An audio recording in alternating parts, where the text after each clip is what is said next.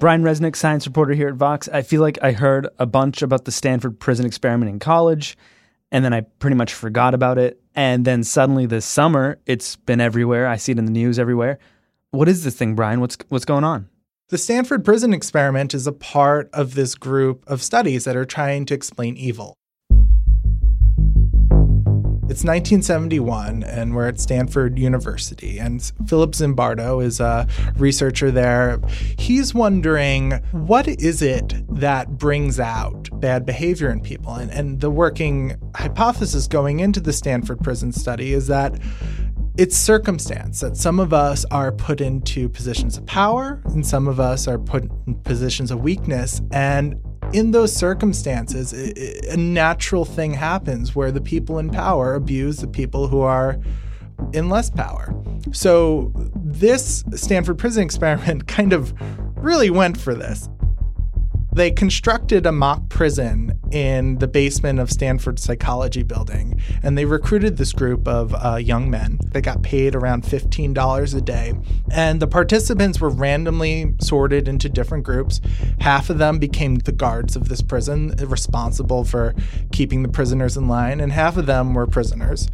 So it started off with the prisoners getting arrested in like a mock arrest. It was a real cop car, it was a real policeman, and there were real neighbors in the street who didn't know that this was a experiment. They were brought to this prison, which had no windows. They had no way to keep time throughout the day. It's just like a room with a door with bars on it. You could tell it wasn't a real jail.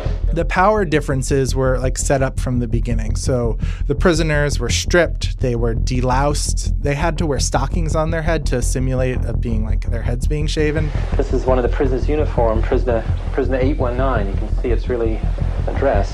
Here are the chains that the guards made the prisoners wear to remind them of their status. The guards, on the other hand, were given these mirrored sunglasses. The military kind of uniforms the guards wore, their billy club, symbols of power and authority. So this experiment starts, and the key of this experiment was supposedly that no one was explicitly told what to do in this situation. And the first day, nothing much happened. The guards and prisoners got along. It was pretty peaceful. And then the second day, chaos. And they don't even need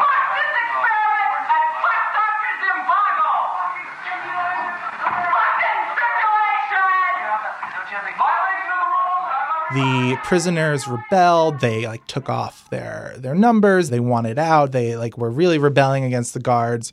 And then the guards from that moment on really stepped up in their cruelty and their meanness and their severity. So there are reports from this experiment that some of the guards strip the prisoners naked. They make them do push-ups. They simulated acts of sodomy on them. It got really intense. One of the prisoners reportedly had this mental breakdown. He began to play the role of the crazy person, but soon the role became too real. Yeah, the exact quote is Jesus Christ, I'm burning up inside. Don't you know? I can't say that. I'm fucked up. I don't know how to explain it. I'm fucked up inside. I don't know. What happened was that these prisoners, they became more dehumanized. They became more agitated. And then the guards, on the other hand, became more sadistic. They lived up to the situation. 819 did a bad thing. Prisoner 819 did a bad thing. Prisoner 819 did a bad thing. Prisoner 819 did a bad thing. Well, how long did the study last? Well, we were going to run it for 2 weeks, but we had to end it after only 6 days. So what happens after that? So what happened is that this became a blockbuster moment in psychology. The first reports of this experiment were published in New York Times Magazine. It was a big moment in psychology. And like I said, coming out of the context of where does evil come from? This is, one generation after World War II. And getting a kind of satisfying answer in that, well, evil comes from circumstance. And this was the conclusion of this study that has been talked about for years, that if you put people in power and you strip other people of it, you get these inequalities and you get evil. This happens naturally. It's just a cruel component of humanity that we fall into these roles. This conclusion has been really influential. It has worked its way into congressional testimony. It has been used to explain abuses in places like Abu Ghraib in Iraq. There's been documentaries, books, and this is like in every introductory psychology textbook. If you take it, Psych 101 college, you're going to learn about the Stanford Prison Experiment. So you're saying it became pretty much the best known study in psychology. Yeah, it's the most famous study in psychology. It transcends psychology. It becomes something you know just from being a human. Yeah, but the story Philip Zimbardo has been telling about this experiment for decades isn't the whole truth. Remember when I said that the key to this experiment was that no one was given instructions of what to do? This was the natural thing that happens to humans when some people are put in power and some people are put in not. Well, some tapes from the behind the scenes of the experiment really, really, really undercut that critical element. In the recording, you can hear the warden, who is a research assistant, somebody working with Dr. Zimbardo, really chastising one of the guards for not being assertive enough. And if you listen to this tape, you know, it's not just like a one-off comment like, oh, yeah, you really weren't participating. It was, I believe the quote from the warden is... The guards have to know that every guard is going to be what we call a tough guard. And the warden like really pressed this. And then he went on to say like... It's really important for the workings of the experiment because this, you know, whether or not we can make this thing seem like a prison, which is the aim of the thing,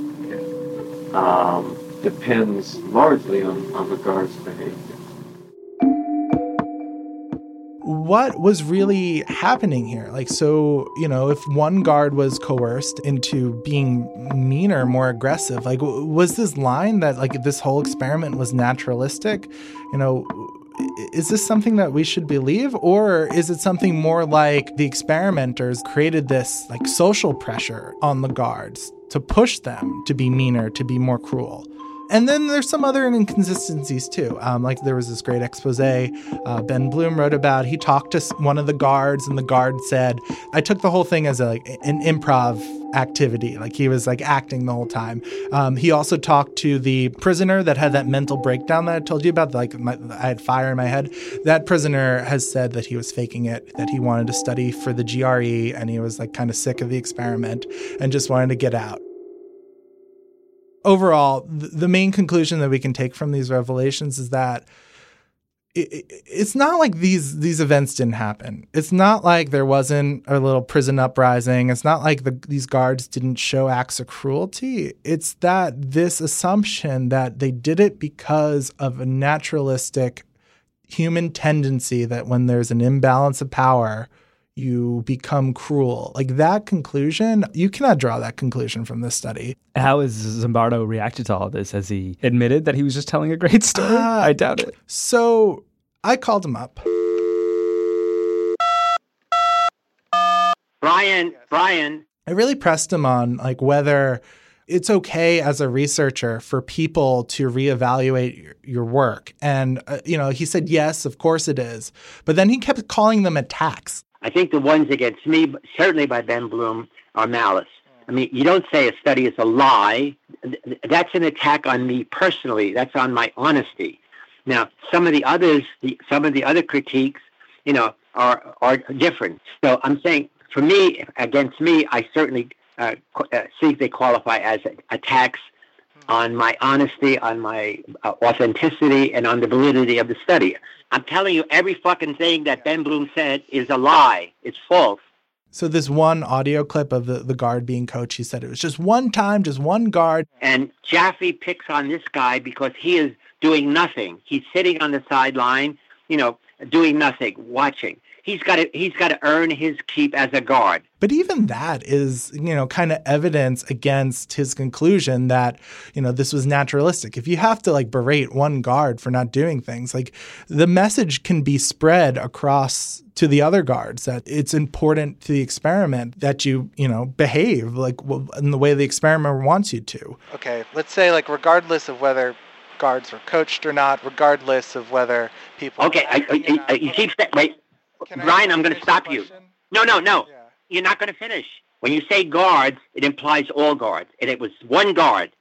And I'm telling you, if you say that again, I don't want to talk to you ever again because, you're being thick-headed about this. He was really resistant to the academic criticism. I asked him, so what's the scientific value of the Stanford Prison Experiment? It's a very powerful demonstration of a psychological phenomenon that has had relevance not only for Abu Ghraib but for many other situations. If you want to say, is it a scientifically valid conclusion?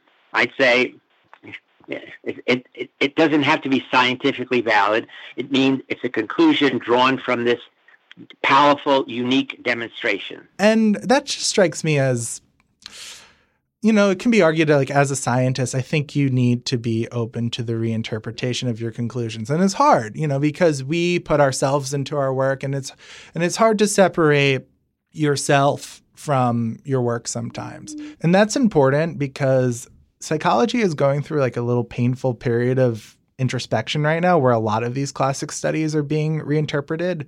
And how people react to those reinterpretations is really important. There are two ways to respond. And one is to move forward and to incorporate new evidence and to be collaborative. And the other way is to be, a little more stubborn. I will stand by that conclusion for the rest of my life, no matter what anyone says, regardless of what any critics say. That conclusion is a generic conclusion about this whole body of research, that human behavior is more under the influence of social, situational, environmental variables than we have thought of before, than we have considered before. How can you, Brian, not accept that?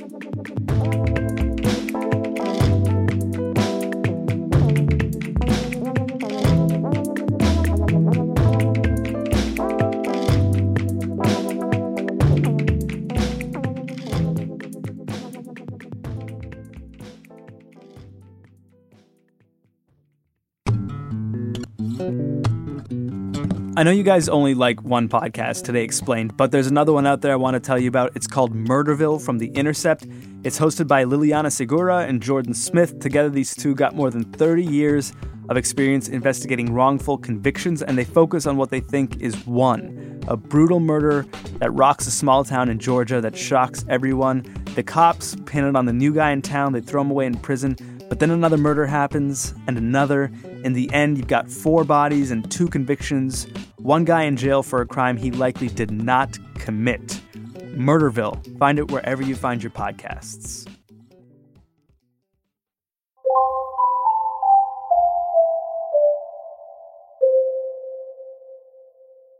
So is the Stanford Prison Experiment the only study that's been thrown into question lately, or is it part of a series? So you might have heard of something called the replication crisis. Nope. No, yeah. Where have you been? This is like big news in social science. There's this other thing going on. Read Vox. We write about this a lot.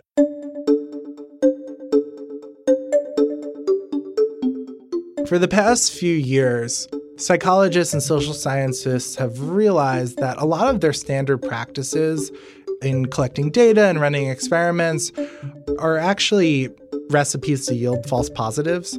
So there's a lot of different stories in this replication crisis, but basically there's a movement now to go back to these classic studies and to find out, like, okay, are they true or not? Do their conclusions still hold up? And in science, replication is a cornerstone. Like if you do an experiment right here between the two of us and we find, like, I'm drinking a cup of coffee now and you're not, and I got water. You got water, and the experiment finds that like my heart rate is going to be elevated because I have a cup of coffee. That should be replicable. That like every time I drink a cup of coffee or you drink a cup of coffee, like your heart rate should elevate, and the control person, their heart rate shouldn't be elevated. Okay. You have to repeat an observation multiple times to believe it. Got it. A common problem in the past has been that studies have been done on 50 college students, like Harvard. That's not very representative. And also that small sample size, it turns out like is actually a really good recipe to land on a false positive. Can you give me an example? Have you heard of ego depletion? Tell me more. In psychology, we use a term to describe how people don't always think through their decision-making in a rational and linear way when placed under situations of stress. We call it ego or cognitive depletion. So ego depletion is this idea that willpower is finite.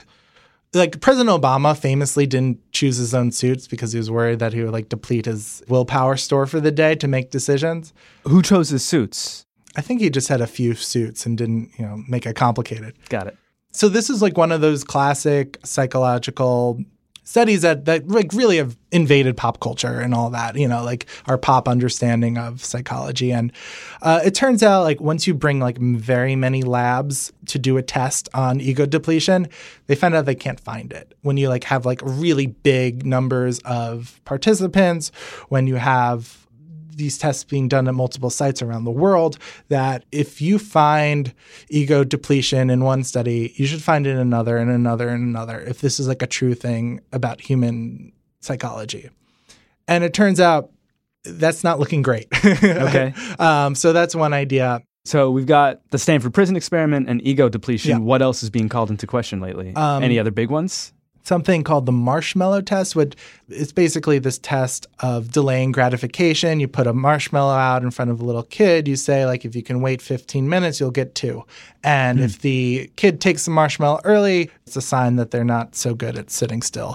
And what we found in many studies is that kids who are able to self-regulate to delay gratification by the time they're 4 or 5 or 6 years old have a much better chance of doing well at school, have a much better chance of thriving as adolescents and moving on in life. But recently there was a reevaluation of that, much larger sample, a much more diverse data set that they can control better for things for like family background and cognitive ability. You find out that like once you start controlling for things, that this effect kind of disappears. Interesting. The idea has been, the story of the marshmallow test has been like, if you could just teach kids patience, they will become better adults. And these new results suggest like, no, you actually probably need to act further upstream. So if you've been seeing just like an avalanche of stories on like, okay, ego depletion, the marshmallow effect, there's something called the facial feedback hypothesis, was just like if you put a pencil in your mouth, it activates your smile muscles and you become happier. That doesn't look like it's real either.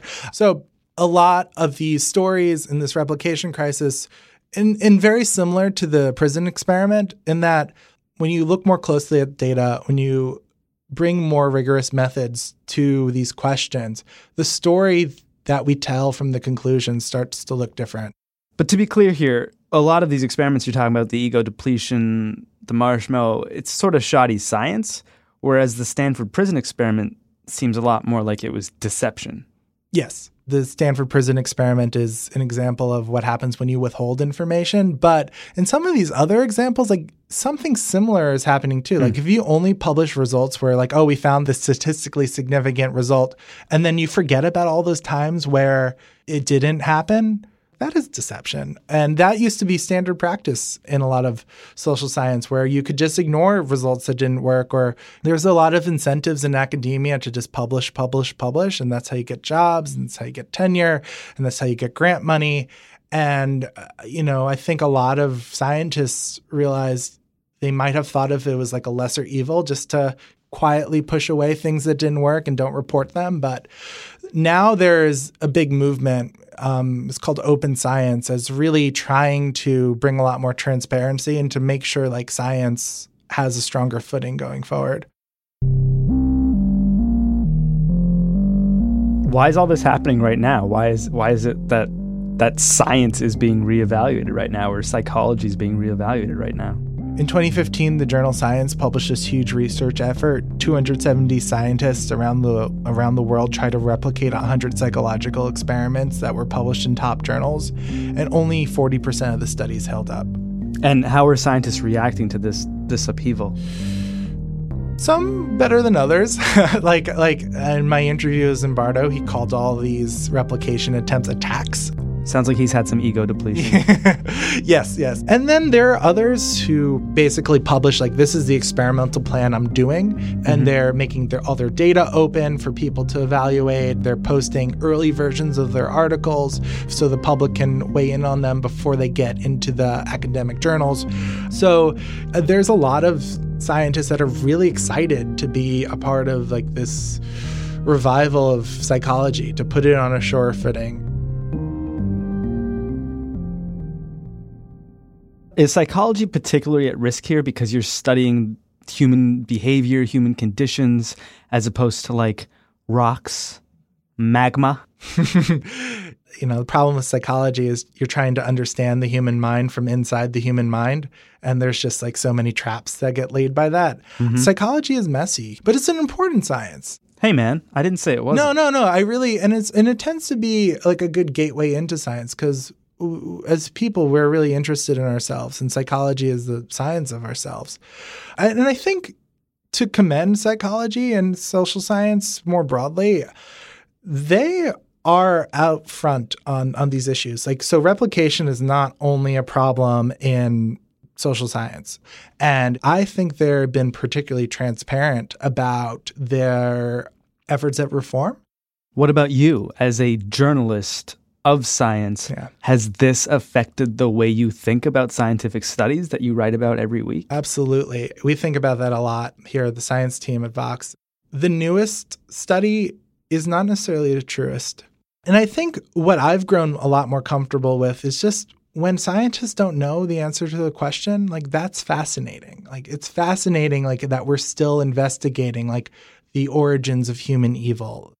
I did a silly story a few years ago on, like, whether rats have feelings. And scientists have been trying to figure out if, like, rats have, like, empathetic emotions for decades. And, like, we're getting there. But when you see, like, a breaking study in the news that, like, the scientists now saying that. That's a good local newscaster impression. Like, if you eating grapes are going to lower your chances of diabetes, one study is never going to tell you a whole story. In science, like, the answer of I don't know is more common than a lot of science journalists like to admit, and that's cool. Cool. Brian Resnick, thank you so much. Thank you.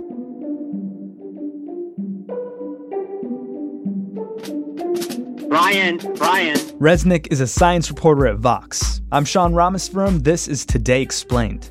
Irene Oguchi is the executive producer of the show. Bridget McCarthy is the editor. Noam Hassenfeld produces the show, and Luke Vanderplug produces too. Afim Shapiro is the engineer, and the replicated Breakmaster cylinder makes music for us. You can follow along on Twitter at Today_Explained. Today Explained is produced in association with Stitcher, and we're part of the Vox Media Podcast Network.